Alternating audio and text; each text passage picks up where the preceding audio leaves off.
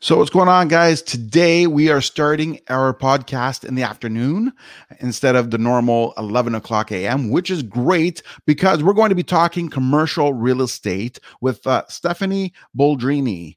So, today at the John Papaloni Show, it is episode number 60. I'm excited because I think I'm going to learn something as well. Because, as you know, I'm a residential real estate agent. So, I'm going to bring you in. Stephanie, welcome to the show. Thank you so much for having me, John. Absolute pleasure. So, okay, I'm just trying to see if we're live here. Seems like you are. Oh, it says it. Oh, okay. Strange. Well, whatever. Okay, so yeah, we're going to, I want to start off maybe by having you give us a little bit of an introduction of who you are, where where you're from, how you started and stuff like that.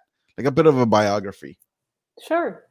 So I'm originally from Brazil and moved to San Francisco Bay Area 20 years ago and started my career in tech sales as usual here where I live. And then learned about real estate as I was learning about angel investing as well. And to me, real estate made a whole lot more sense than angel investing, and decided to make a career change about 3 years ago and get into commercial real estate investing. Okay, well, let me ask you, how come commercial? Like most people, when they get into real estate, they think houses and residential, renting out apartments, renting out a basement, renting out a house. I mean, you sort of kind of just bypassed that and went right into commercial. Yep, great question. Well, I was blessed enough to have a mentor who was in the retail space. And he taught me everything that I know. And it was just a matter of luck, knowing someone that has over 20 years experience in investing in retail. Right. I get that. So now going in terms of this pandemic that started, how does that affect your investments, or how has it? Well, thankfully it has not. I have some car washes and a self-storage facility, and most recently a short-term rental. And the car washes actually went up in sales because people were a little bored at home and decided to wash their cars more often. So, and then self-storage, we all know that a lot of people needed self-storage, especially near universities.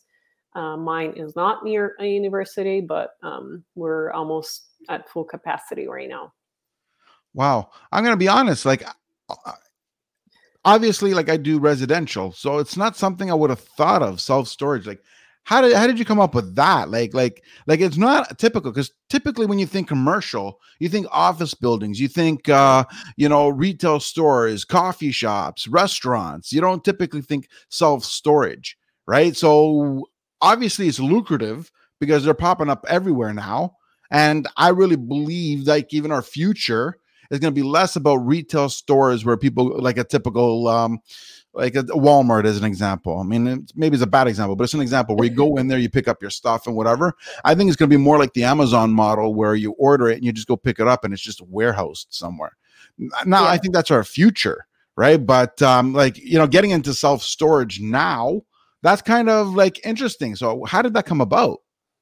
Yeah, as I continued my education, I was listening to podcasts, and someone was investing in self-storage, and I thought it was fascinating and it made sense. And I started learning more and more about that asset class and started looking for self-storage facilities that made sense nowadays, which, they're hard to find, but they are definitely out there. Well, that's the thing, right? Like obviously somebody had to build them, and do you ever buy any of them, like buy land and build it, or do you buy them already built? I purchased already built with ability to expand, so there is extra land right behind the property that I'm looking into developing right now. And the car wash has also had some additional land that I'm looking at developing as well into potentially self-storage. Makes sense. Now, what is your biggest hurdle when you find, like, when you're out there searching, and you just say you find some potential spots? What's the biggest hurdle you find throughout the process? Biggest hurdle in terms of getting the property, or Well, in anything. I what mean, sense? getting it, finding it, acquiring it. Like, yeah, like what's the biggest? Like, nothing is easy. Nothing. I mean, everybody would do something, right? So, Exactly. The biggest hurdle has been finding good employees, to be quite frank. In certain areas of the country, I feel like people don't really, are not that driven. And so that has been the hardest part. But, once you get into a market and you find the right people, the right team, it's a big relief because you can definitely expand in that market. But it does take time if you're getting into a new market to find the right people that will support you, the right vendors who are reliable and will be there and will do a good job for you. And as we all know, team is, number one priority, the most important thing that you can have to expand your business properly. right now you're purchasing the self storage. So obviously, I'm guessing based on your on what you just said there, you must be operating them as well. Yes. Okay, that makes sense. Yeah, because I figure self storage, it's not. Again, I think retail. I think you rent it out, and whoever rents it worries about it. But obviously, I missed a part there. So that's interesting. I mean, it's almost like you're buying a business, but you Yep. own the land that you're buying the business in. Yep. That's exactly right, John. You got it. It Yeah, is well, a that's business. very innovative, right? Like, it's not something that you typically think of, and I suppose I'm guessing the economy doesn't affect you as much as a typical business because you either need the storage or you don't, and people have acquired so much out there. Like even I would imagine even stuff like cars as an example. Like people have summer cars, winter cars, and stuff. I Yep. would imagine that some people store stuff like cars in the storage as well.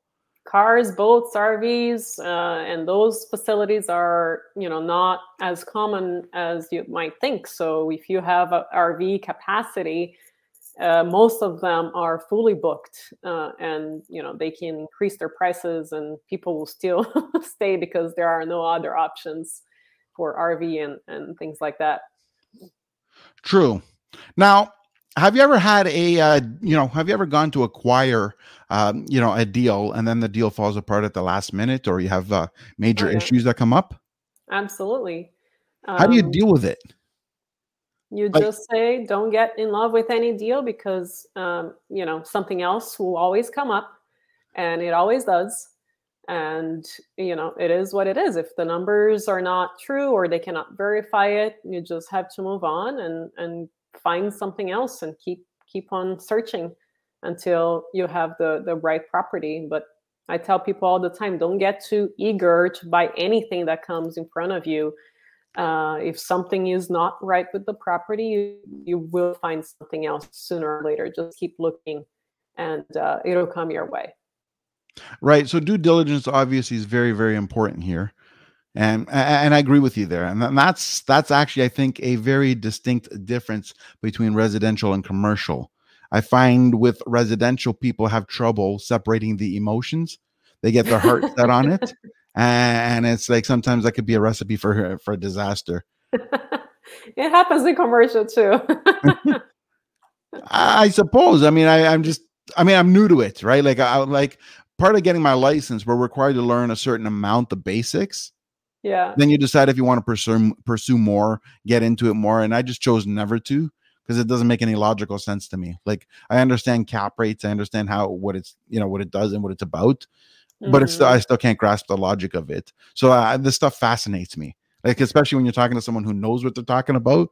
So I find it fascinating because I'm getting an education at the same time. So right, which is great. I mean, like I said, I legally can do commercial, but I'm probably the worst choice you can pick. Oh, I highly doubt that. I highly doubt that. So now that's the other thing, right? Like, so I'm saying, I take obviously investing is your full time now. You basically gave up corporate America. Yep, Was it that is. Was it an easy choice, or was it like sort of like I'm done with this, or just the opportunity presents itself and you decided to jump? The choice was fairly easy because I like doing my own thing and I like the freedom that we get.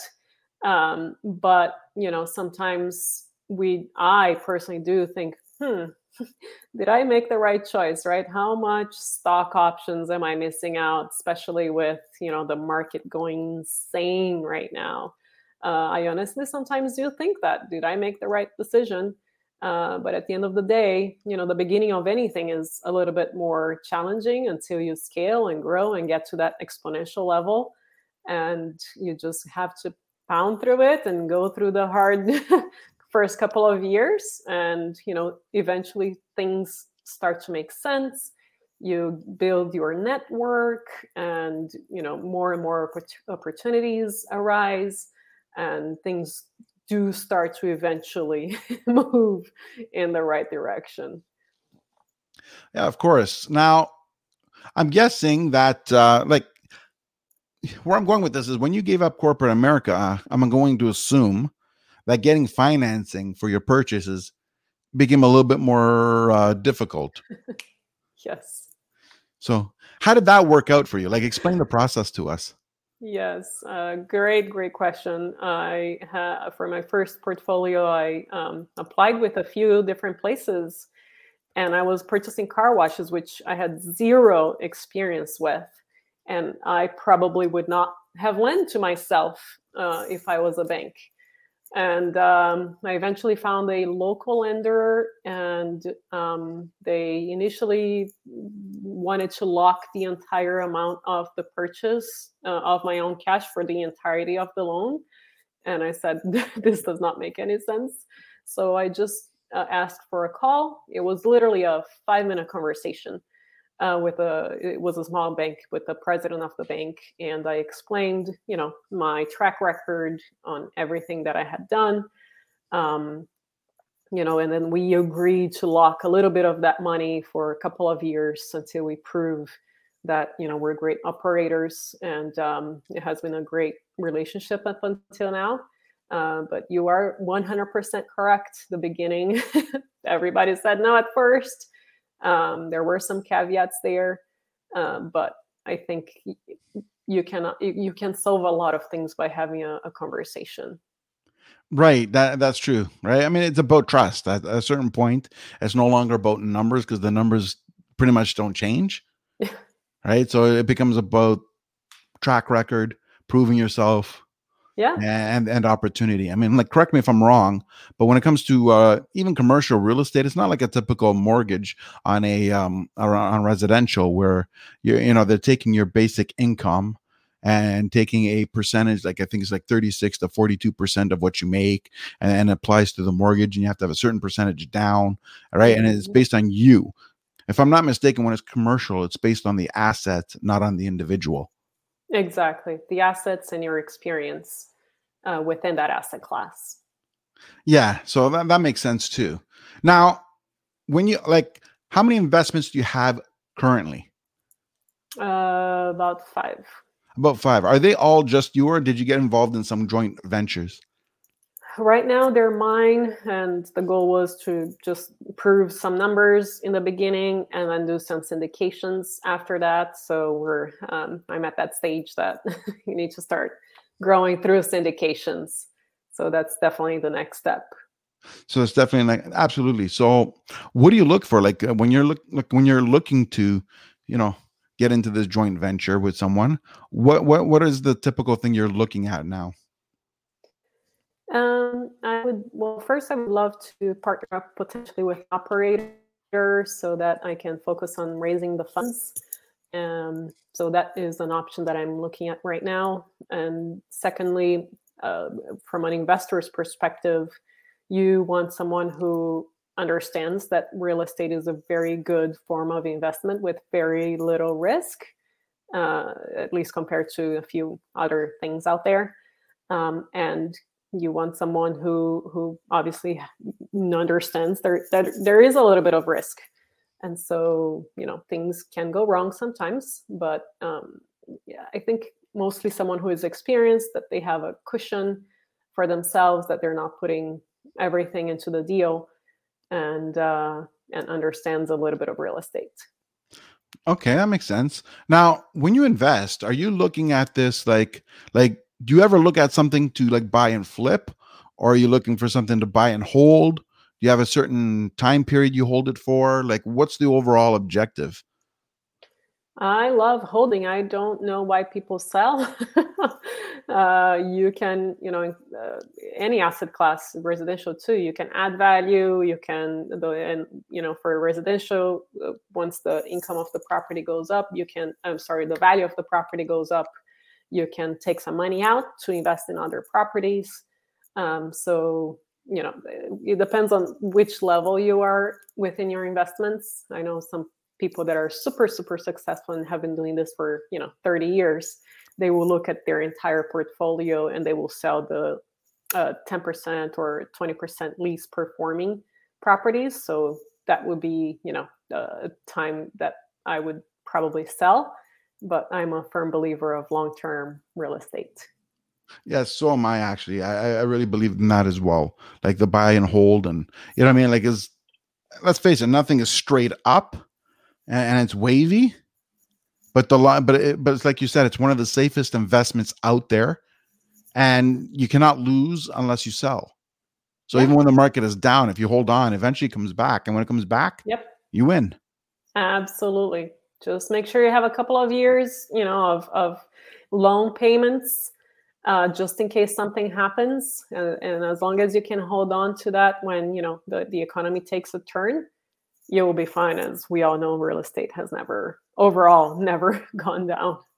Yeah, over exactly 40-year history. Like 40-year history in Canada is average about 6.5%. And we all know it's not 6.5% per year. Exactly. One year you're getting 13%, another year you're getting 16%, one year you're getting 8%, one year it goes down 5%. But then you take the average, Yeah. it's 6.5%. It's the only thing that's been consistent over history. 100%.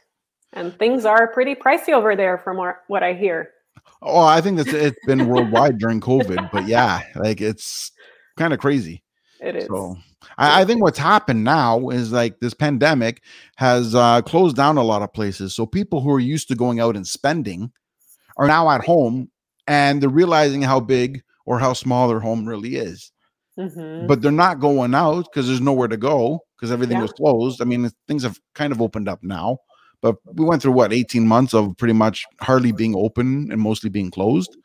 And with that, the money's not being spent. Habits have changed. Yeah. So the old excuse of I can't save the down payment became I got money in my bank account. What should I do with it? And I think that had fueled that's some of the, that's some of the reasons out there that it fueled the growth. Yeah. Because now parents are getting tired of their kids in the basement because, like I said, they're stuck at home too. They're like, oh, well, you're kind of still here. Yeah. What do you got? Oh, I got 40 grand. Here's another 40. Go find a place.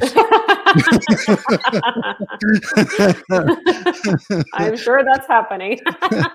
Right? Yeah, exactly. So, but now, like I said, commercial is a little bit different. And I think there's bigger growth opportunity in commercial. So, what would the average percentage be in commercial, like in the stuff that you invest? Like what's your best investment and what's your worst investment? My best cash on cash right now is at the very, very least 36%, probably more cash on cash return. The worst, I haven't looked at that one, but I would say probably 15% return every year, cash on cash. Right. So yeah. So you're always plus, which is great. Yeah. Right. So now when you say 30%, like, why don't you give us an example of a breakdown on how that works? Like you bought a place. I don't know what they go for. I'm going to use fictitious numbers. You can give me numbers. You'll know better, but I'll give you a fictitious number as an example. Pretend you bought something for like $800,000 and you put down $100,000 down. I mean, I know it's fictitious numbers. Now, overall, year to year, how does that work? You have the 100,000 invested. Explain how the growth and the cash trajectory, how that transpires. So cash on cash is everything that you put down to purchase that property, and that includes, the all of the appraisals and everything else that you have paid for that property. So let's say all of that is $100,000. You want to see your net operating income minus the mortgage, So net, complete net. So that divided by your initial investment. So this is, let's say you're making $30,000 net per year. You're at 33% cash on cash. Right. I get it. That makes sense. Yeah. Okay. So after all expenses, is what's left over is the percentage. Yep. Including that makes the mortgage. sense. Mm-hmm. It's a little bit different than residential, but it is a little bit more lucrative. How is it different than residential? Because there would be a sense of appreciation in the math overall as well, not just the cash. Yeah, appreciation when you sell, right?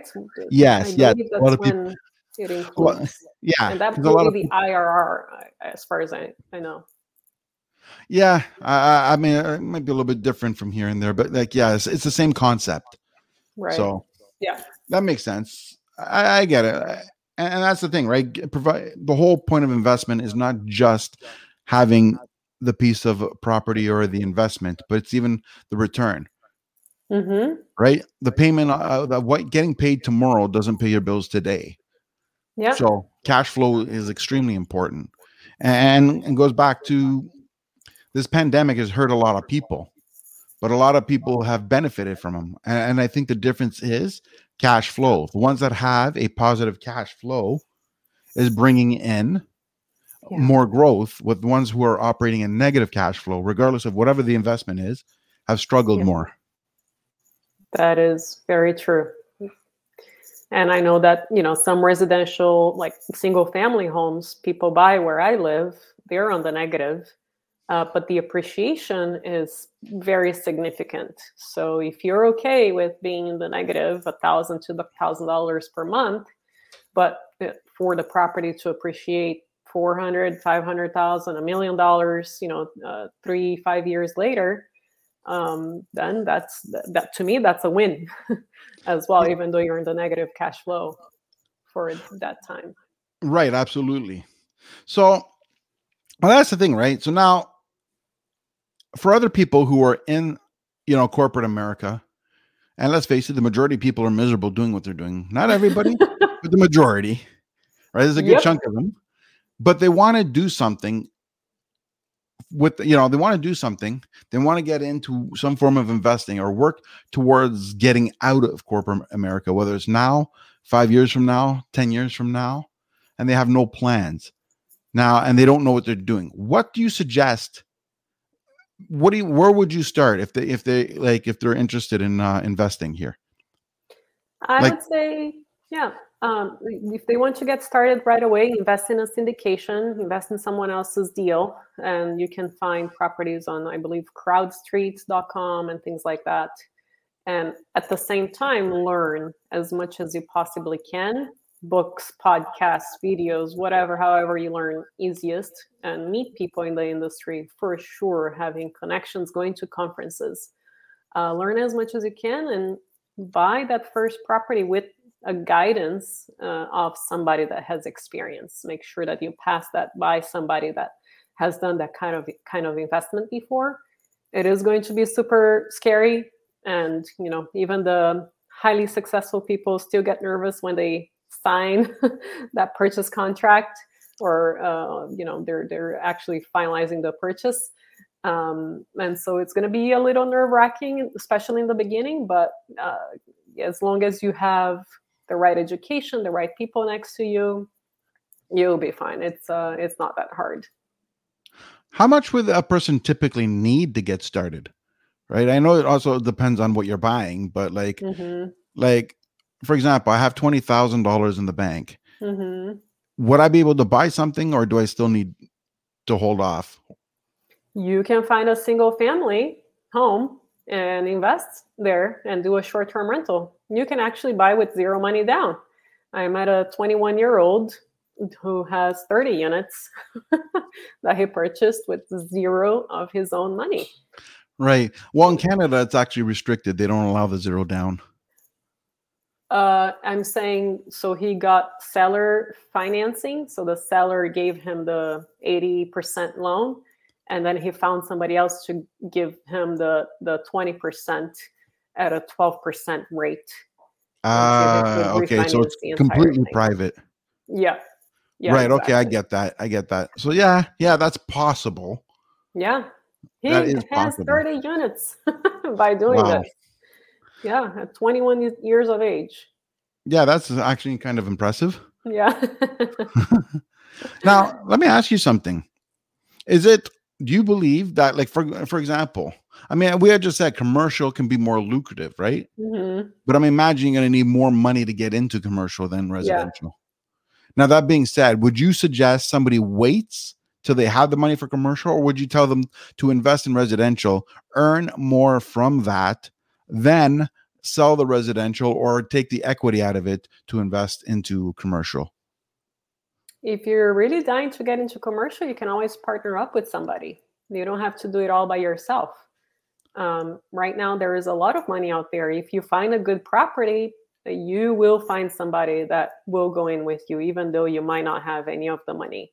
You can be the one who finds the property. It can be the operator, right? That's how you add value on that side of the deal, and then you can partner up with somebody else. It can be a family member, a friend, or coworkers.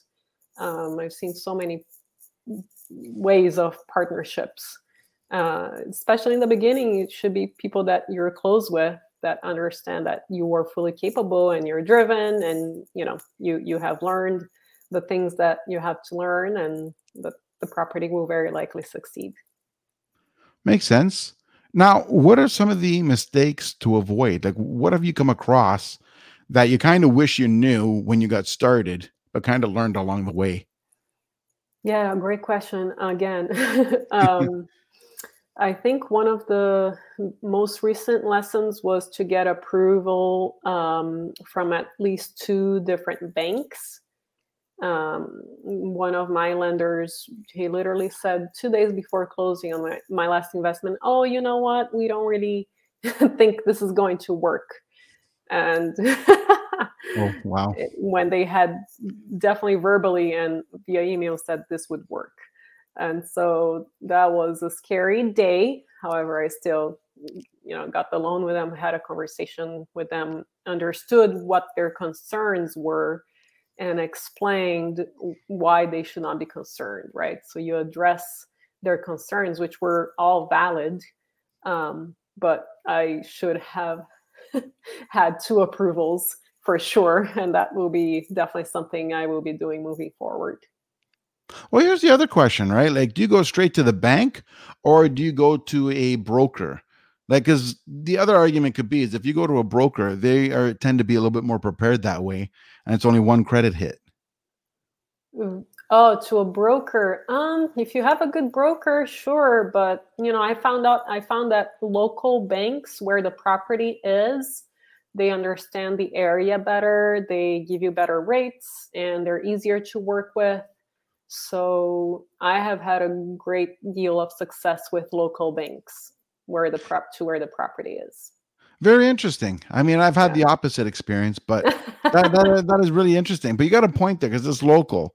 Now, Yeah. here for myself, I've only dealt with local, so maybe that might be the reason. I got a broker who deals with the general area that I deal in, and Mm, I've never had to go right. outside there, so that may be the reason. Yeah, very likely. And residential is a little bit different too. Yes, that is very true too. Yeah. Yeah, there's even a lot of banks out there that won't loan for commercial, Yeah. Yeah. right? And then there's ones that are super excited that'll loan more for commercial than residential. So Yeah. it's really about doing your research and knowing what you're looking at. Yeah. And asking for recommendations. Hence, it's so important to get to know people in your area and build your network and make relationships. And they can be so helpful. Absolutely. Which brings up the next point. Now you buy your first investment property, and I'm sure you're going to need tradesmen and service people from time to time. Yeah. How do you find and select a tradesman? Because not all of them are the same. You are full of great questions, John. Thank you. I am a lover of searching things online and going by ratings. So I find the top rated people. It doesn't always work out 100% of the time, but it works out a lot. And so people that are rated, they understand that they will be rated. So they will provide a good job because they've had, let's say, 5 stars until now. And that's how I have been able to find great help, whether it be a plumber or electrician, and also through recommendations, asking people who is the best XYZ in the area. But I'd say that I have had more success through online search than with recommendations. That's interesting. Yeah. I was not expecting that. Like I mean, I'm not expecting bad from online. That's not what I mean. But I Yeah. was expecting, like, like when you get a one-to-one referral, for me, to me, that's like tried and true.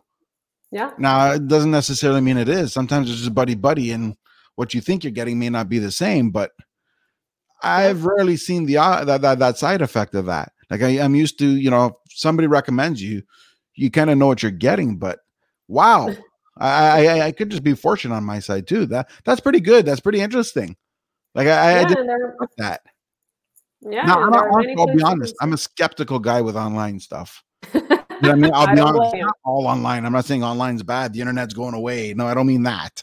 I mean, like I'll give you an example. Like when Google reviews came out, I've Yeah. had so many people saying, "Can you help me out and give me a 5-star review?" And I'm Yeah. sitting there going, "You're asking me to give you a 5-star review. I've never even used your services." You know what I mean? But they didn't care. They just wanted a number of reviews. So Yeah. that made me kind of skeptical now. When I see it online, I start going, "Yeah, okay, right? How many of these are real? How many of them are fake?" Yeah. Right And now, you like want to read through them too, right? To see if, the wording sometimes, oh, yeah, great service, right? That's probably a friend. But if they write in detail what happened, that helps more. you get a point there, because you can't exactly make up a fictitious scenario, or at least not very Yeah. often. Right. So that's a good point. I never And even thought of that. yeah. And another way is going through these websites that they can only get a rating if they did the work, right? So when I purchase a service, let's say on Thumbtack or TaskRabbit, I'm the only person that can rate that service. And so I've had success on Thumbtack, finding people on Upwork, and I just look for 5-star rated vendors. That makes sense too. So I guess, yeah, in Canada we have something called Home Stars, which is kind of the same concept, Yeah, there right? you So go. yeah, I never thought of that either, right? And I guess sometimes even, because you know what, I believe it's impossible for everybody to get 5 stars 100% of the time Yeah. unless they have very few reviews. Now, so the other thing is also, it's not just looking at how many stars they have, but how do they respond to the bad reviews? Like the ones that Yep. delete them, or if they can delete them, or try to ignore them, you know what I mean? Or try to, get so many people to put so many reviews so they all go to the bottom, all Yeah. the typical marketing bull crap. Yeah. Or Those make ones an there are pretty much excuse. just, yeah, Yeah. they're just Yeah. trying to pretty much hide the Yeah. trouble. So those are the ones I think that I'm wary of. Yeah. But the No, ones that agree. respond, and they respond in a timely manner, that means whatever happened wasn't intentional, and they're actually upset that it happened, that it went bad. Yeah. So, And and they they're want to very correct it. apologetic. Yeah. And they correct it. Exactly. So yeah, I believe that that's another way to look at it too. See how they respond to a negative one. Yep. 100% agree. So, which is awesome. And I was going to ask something too, but my mind went wandering to this reviews. It'll come back. Yeah, really, because sometimes I get into it. I'm like really focused in there, like. Yeah. So now I got a question. What in the future?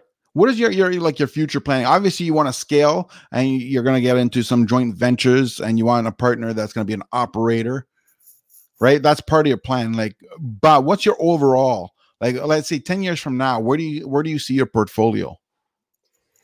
I see a portfolio of definitely larger properties that are incredibly well managed and where we add as much technology as possible to make it seamless to the tenants and make it seamless to the management, the operator. So that is the goal, to implement tech as much as possible.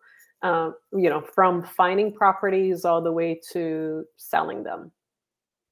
And there are a lot Right. of tools nowadays that help with that. True. Well, that's the other thing now. In terms of finding properties, how do you find properties? Like, are you always looking on your own? Do you get help from? Do you have like an agent you work with? Do you have a specific site that you go to? Have you just become known where people are reaching out to you too? The most popular website is Crexi, CREXI.com for commercial. I have some alerts on Crexi. Yeah, it's not the best, place to find properties, but when you're getting started, it is a very good way of finding properties. As long as you're doing the proper analysis, and definitely working with some brokers, but a lot of them are not very reliable. So you have to take on a lot of the work, especially in the beginning, and really go for it. Right. Now, how did you learn all that? Like, how do you like? It's easy to look at something, see a price, and just say, "Okay, sounds reasonable." But how did you learn to dissect the information? With my mentor. Yeah. Right. So that brings up a point. So obviously, if somebody's going to take this very, very seriously, they Mm-hmm. should probably get a mentor to teach them. Yep. And sometimes that comes in a paid format, and that's totally fine, because you got to do what you got to do. And if you don't have a mentor in your network, you have to pay for it, just like anything else. So I recommend a reliable source, a reliable person that has good track record if you're going to pay a consultant, or if you're going to join a group. I agree with you. Like one of the big questions I have always when if I'm looking at someone for help, like we're taking. Well, let's be frank. If I were looking for help finding commercial property, and I was looking for a mentor, first question I would ask is how many do you own yourself? Mm-hmm. Right? Because if someone's giving you advice Yeah. on something they don't even own, And how are they doing, right? yeah, How are your properties doing? well, exactly. So how we, how you got to find credibility somehow. And I believe a lot of times if somebody believes in what they're preaching, they have Yeah, themselves, right? exactly. Like most people start for themselves, and as they learn, they build out and teach others. Yeah. Yeah. So, I mean, you get And the follow your one gut. exactly. You find that you get the ones that think it's cool who Yeah. get into a market, and you say, "Well, what did you do?" "Oh, I'll get there one day." Okay, so you thought this was cool. Okay, not looking for cool, looking for experience.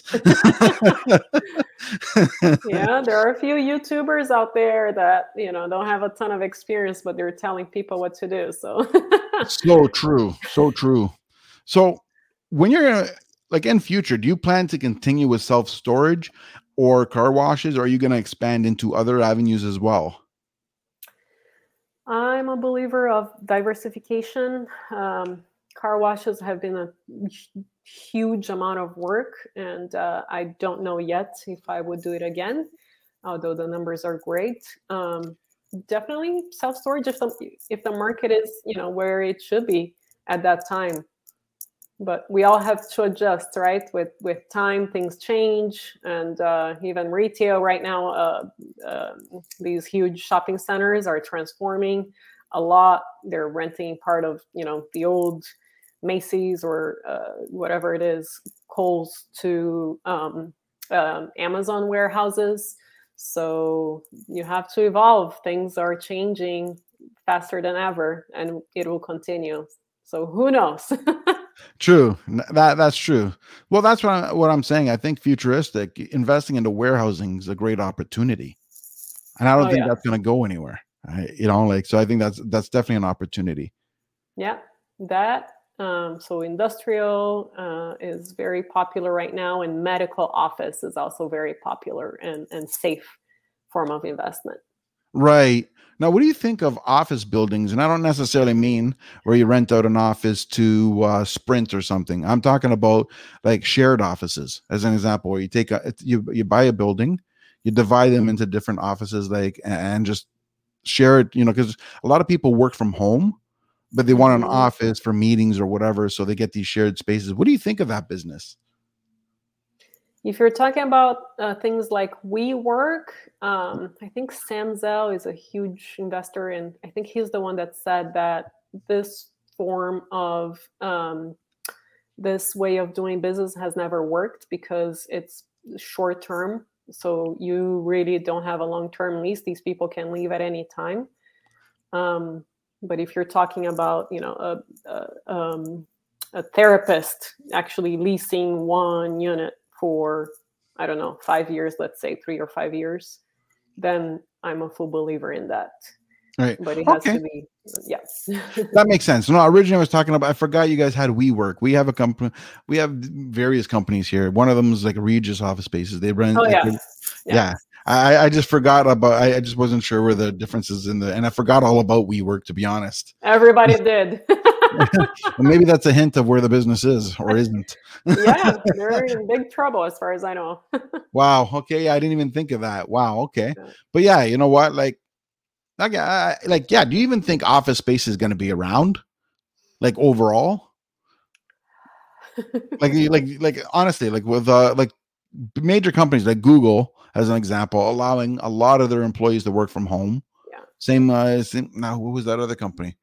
I forgot it, but there was a lot of major Facebook, companies hmm, that said you can Twitter. come back to the office or you can work from home, your choice.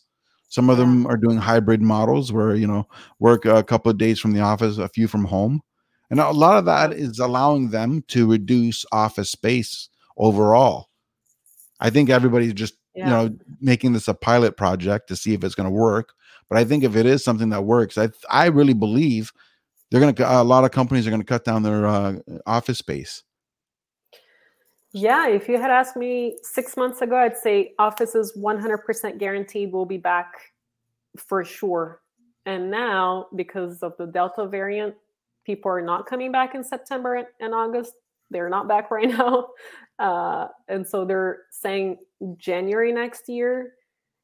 So I just think people are getting used to working from home more. The more time passes, the more these companies are going to have systems in place to have employees work really well from home. Hybrid, I think, will be there. I don't know if long term it'll be there because people are really getting used to this lifestyle and they are buying homes further and further. And I think 70% of employees are demanding a hybrid um, uh, work style from their employers. So people are getting used to it. Yeah, and I've heard of people, where they were told that they have to come back. I've heard of people just quitting, saying, "Nope, I'll find something else." Yeah, Right? I heard 60% of people are looking for a new job now. Wow, wow. Yeah, So they want okay, to so quit. so yeah, so there's definitely going to be a change. To what degree we're going to see. So Yeah, yeah, I always thought you couldn't build an enormous company like Google or Facebook without having people in the office and creativities. But I think the longer we go, the longer people will get used to it and they'll find ways of making it work. true. Now, I don't think the office is gone Yeah. permanently, but I can see it very reduced compared to what it used to be. Yeah. So obviously, I don't think that that's going to be a great investment into office buildings. I think people are already converting them into, storage and a few other things. Yeah, I wouldn't be surprised even if some of them get converted to condos because there is a Yeah, residential shortage. exactly. Residential. So Absolutely. now that's the other question I was going to get because I mean, obviously, commercial is your specialty. Do you ever invest in residential, or do you plan to, or is just residential just something that doesn't interest you? It never interested me, and I ended up purchasing a short-term rental. I don't know what got into me, but the numbers made sense, and they were really good numbers. So we never know. Makes sense because there's also like what I love as an example, is multiplexes, Yeah. right? So like apartment buildings, or like 12 floors and up, Yeah. right? So I think that's a good opportunity too. If you can find a good property, absolutely, right? But you need to be able to add value by either increasing rent, decreasing costs, building more, upgrading the units, and then increasing rent. One of these things have to be available, I think, for people like us, for it to make sense. And then you can Right. sell to REITs who just want to manage a new property or a remodeled property, a stabilized property. Makes sense. Now, do you have 100% of your investments in real estate, or have you diversified out of real estate as well? Yeah, I have some stocks and I have invested in a couple of startups. So yes, I have and most recently Bitcoin for better or worse, some Eek. crypto. Ouch. I'm you know what? I'm a bad example because Bitcoin scares me. It scared me too up until recently. Yeah, it's one of those things that I don't understand it. It makes no sense to me. Nope. Right? I mean, I want a loan. No, I'm not going to get a loan. No problem. I'll turn on my computer and call it Bitcoin, and it'll be coined through the computer. Yeah, let's buy that. Right? Like it just seems weird. At least that's the way it was explained to me. I don't know. Yeah. I probably am misinformed, and maybe that's why I don't understand it.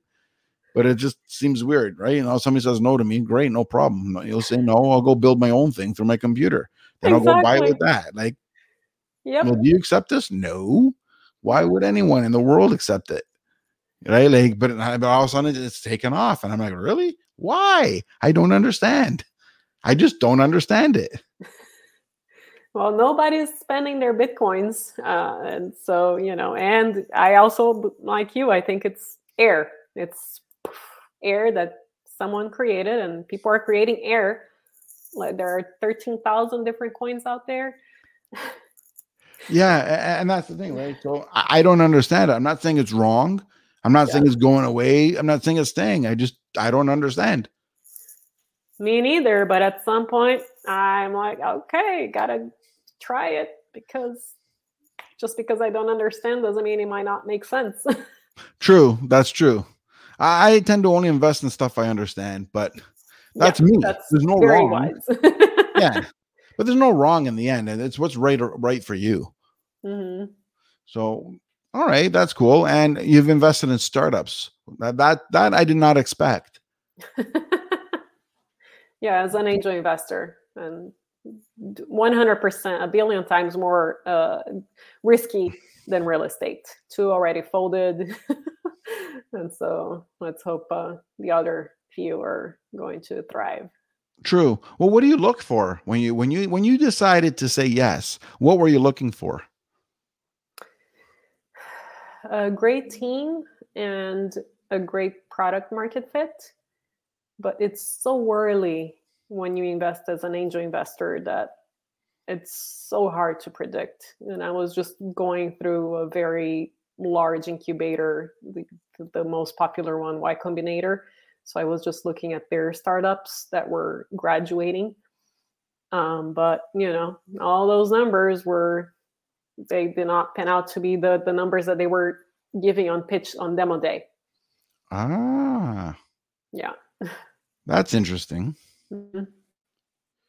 So things aren't always as they appear. Yeah, not always, even though you might be working with the best. True. Now, as an angel investor, I'm guessing that you have no real input into the company. Mm-mm. Not at my scale. Mm-mm. Okay, so it's sort of like you're putting your money in there and hoping for the best.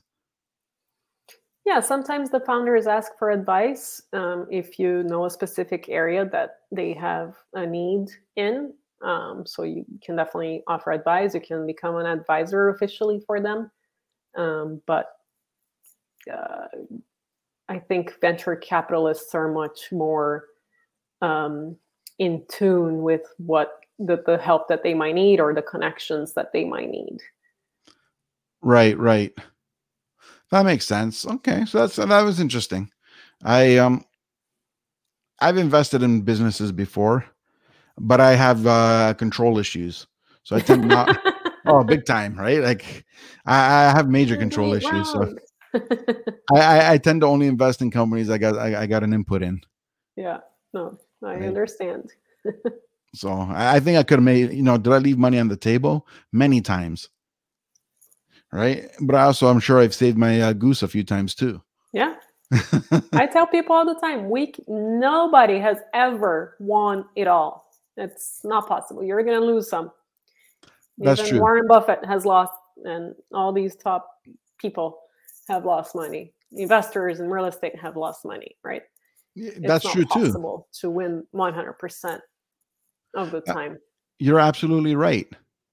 Absolutely. Like even real estate has its risks, right? Like, look, Hmm. late 80s, early 90s, there's a lot of people that pretty much lost their pension for lack of better communication or better, wording, should I say.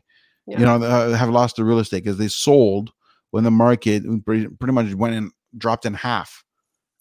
All right. And real estate is not, it's not like you bought a car and you lost your car and it's like, oh, well, 40 grand went out the door.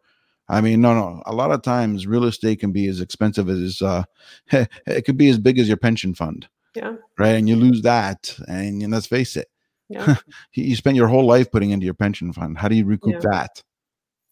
yeah. But a key thing is with real estate, the reason why I call it the safest investment is you don't have to sell. Hmm. Right. I think that was the biggest mistake that people made in the late 80s. They sold. Hmm. Now people go crazy, like I said, especially with residential. I mean, Yeah, obviously, you pointed out that this happens in commercial too, yeah, but it's especially in residential. People get emotional, very emotional, and oh my God, it's got the pool that the kids are gonna swim in, and then they're gonna pay ridiculous amounts of money. Like there is a such thing as overdone, like too much. hmm, And what ends up happening is people extend themselves to the point that any change in employment risks them sleeping in the car. yeah, And when you're going that far in, economy goes down. Your job it doesn't take everybody. Husband, gets laid off. Wife continues to work. Great, that might buy you a couple of months. But what if you don't find the job? At some point in time, everything runs down to zero. Now you want to sell, and now you're selling at a loss, just not to ruin everything. So that's why I yeah. believe it's like you said, you should have at least a couple of years of expenses just in case something happens. Hmm.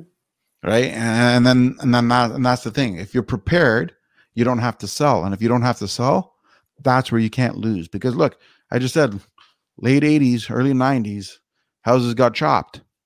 Yeah. And meanwhile, houses today are 4 times higher than the lowest price that it was back then. Yeah. Or the highest. Sorry, I meant the other way. Yeah. So if you had kept it, you've made 4 to 8 times the amount just by Hmm. holding on.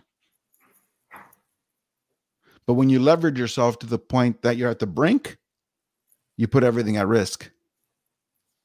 But that's just my thought, right? So yeah, it's obviously being careful.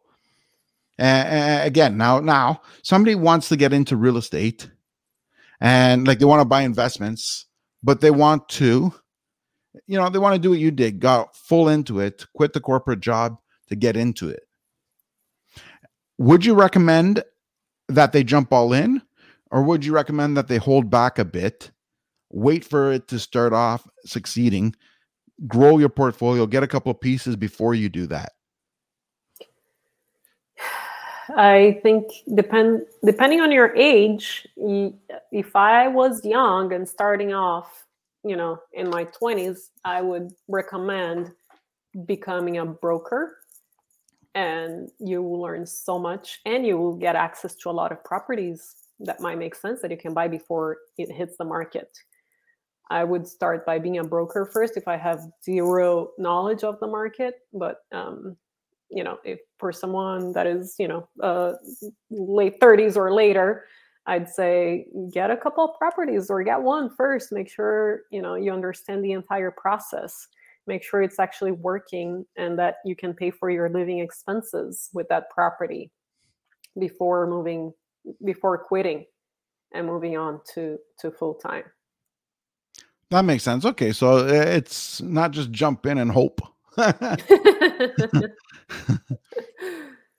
know, and I spoke up with a person who just does passive investments. He took him 7 years to quit, but these 7 years will go by sooner or later, and you will eventually get to that level that you can quit if you start somewhere. You just have to start. True. Now, is it possible? Like, I'm going to ask you the opposite now. Is it possible to keep your corporate job and still have a portfolio of 10 properties, we'll say? 100%. If you have the right team in place.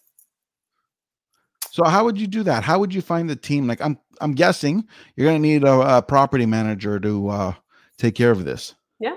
You have a property manager, you have your accountants, you have all of it in place, and you can find people online through Upwork if you're on a budget, and pay them a little bit less. But you can definitely have a team working for you, and with your job, you can afford to pay them to do their job. And so I think that's a great way to go about it as well. True. Now, let me ask you one more thing. What's the worst possible investment you can make in 2021 when it comes to real estate? The worst possible investment? I don't know. I guess buying a shopping center. I was going to say a timeshare, but I don't believe in timeshare. Short-term rental and timeshares, you might make some money. Yeah, but you can't get rid of them. But that's just my opinion. There's nothing wrong with it. Like, to each their own again. But sometimes, yeah, I find some are more lucrative than other investments. Okay, I know nothing about timeshares. Yeah, no, I know enough to know that once you're in, you're kind of stuck with it. It's very hard. Really? But again, I don't personally like them. It doesn't really mean that they're bad or good, or I don't know enough about them. What I do know, I wasn't impressed. But my point I'm getting at is I just had to make a remark about something. I had to pick something. I asked the question. No, but yeah, you're correct about timeshares. It's probably worse. Now the other thing is that I don't personally like. I don't like myself. I think how I would answer that when you take timeshare out of there, I would answer that I don't like single doors. I think those are the riskiest. I shouldn't say like. I should say, what do you think is the riskiest investment? That's what should have been the question. And riskiest investment is when you invest in one door. And because if that tenant stops paying you, you have zero income. When you have multiple doors, even if you get a triplex, as an example, one person stops paying you, the other two still covers the bills. You might lose your income, but at least the bills are being paid. You're saving your credit in a sense. Yeah. The odds of all three stop paying you are very slim. Yeah. Right. So where I'm going with this, I don't like or believe in putting all your eggs in one basket if you can avoid it. Yeah. You are correct. Now, to be clear, if your choices are wait 9 months to be able to afford something or get in the market today, but it's going to be a single door, get in the market today, because you will never save at the same rate of inflation when it comes to real estate. In 9 months, that 40 grand that you thought you needed will become 70 grand because of the appreciation. So you'll never catch up. You can't out earn the market. That's been my opinion and my experiences from what I've seen. So if you have the ability to buy something today, buy it. Doesn't matter what. But if you had the opportunity to get a multi-door versus a one door, I think the multi-door is the better option. Agree there. So now I want to be respectful of your time. Do you have any final piece of advice or suggestions or to the listeners that may help them get into the market, like get into the market, or what to look out for, I know they got to find a mentor. How do they find a mentor? It's sort of like I open up my computer, I'm ready to start. What do I do? I would first join a local meeting if they're having them where you live right now, face to face. If not, do a Zoom, join a Zoom meeting that is focused in real estate with people in the area that you're interested in investing in. Get to know people because they will help you so much. And if they can't, they will tell you who can help you with a particular thing that you're dealing with. So start growing your network and obviously doing the educational thing on the side as well. Right. Now, what type of questions should they be asking when you meet like if you meet somebody and you're interested in having them as your mentor, what type of questions should you ask? I hear this all the time about, people having mentors in their careers. How do I find a mentor? People say all the time, don't ask them to be your mentor right away. You need to build a relationship first. Understand what they have invested in before. How are they doing? What kind of person that person is? Take them out for coffee a few times or brunch or whatever. Get to know the person and, make sure that it is the right fit for you. And over time, you just text them a couple of questions here and there, right? And then eventually, you can ask more questions. And depending on the relationship, you can obviously offer to pay them for their time if it becomes an hourly thing that they're really helping you dig into some numbers. I believe in being the polite first and obviously offering to pay for their time. And but there are a bunch of people that will help for free out there. There are amazing people in Very this true. field. Very true. Now, you know what? That's it. Mic drop. Whoop. That was the ultimate answer. And where I was hoping you'd go with it. That was perfect. Like I 100% agree with everything you just said about that, right? Like, cause like the term pick your brain. Nobody wants their brains picked. Exactly. So that's the best way, right? And it goes back to what we've been saying the whole time. It's about relationships, right? And people want to network and work with people they know, like, and trust. And you build that through relationships. So you hit the hammer on the nail there. Where do people find you online? They can reach out to me through my website, montecarlorei.com. And if anyone is interested in learning about commercial, I do have a podcast weekly on commercial real estate investing from A to Z. Fantastic. I want to thank you so much for being on the episode today. John, you are an incredible host. I'm so happy I came here. I don't know how you got me talking for a full hour. I'm not a big talker, but you have great questions. Thank you so much for having me. Thank you. My pleasure.